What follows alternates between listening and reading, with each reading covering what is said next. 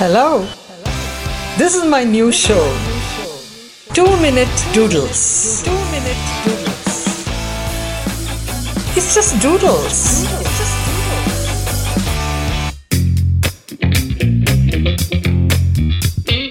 Hello, welcome to my 2 Minute Doodles, my boredom buster. Have you ever traveled by unreserved compartment in a train? What an experience. This was way back in 1984. I had a Rotary Exchange student from Michigan, John Shirk, who was staying with us in Bombay. I wanted to have him the real India experience. So I told him, come, let's go to Bangalore and we'll travel by an unreserved compartment.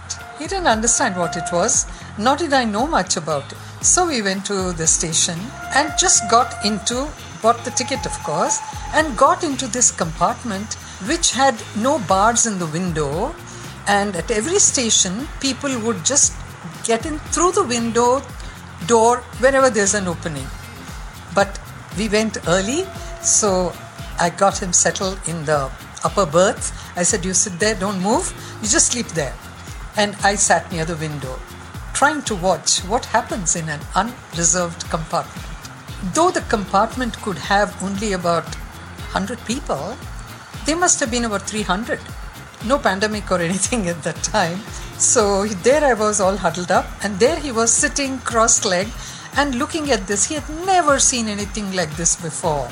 And the best part of it was when a guy kind of climbed in one of the stations and started having a kind of sale. It was almost like an auction. All the stuff that he had stolen from other compartments. And there were people grabbing it, buying a steel plate for 2 rupees. And he would say, okay, who wants this tumbler? And somebody would say, I'll give you 50 paisa for it.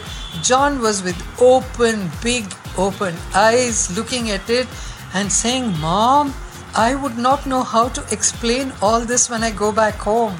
And I think till date he's not been able to even fathom it himself. I'm so glad I gave him this experience. He still remembers it, and we talk about this wonderful train journey from Bombay to Bangalore in an unreserved compartment. I'm sure you also have some experiences like this, and while you think of them, I'm going to say doodle-doo.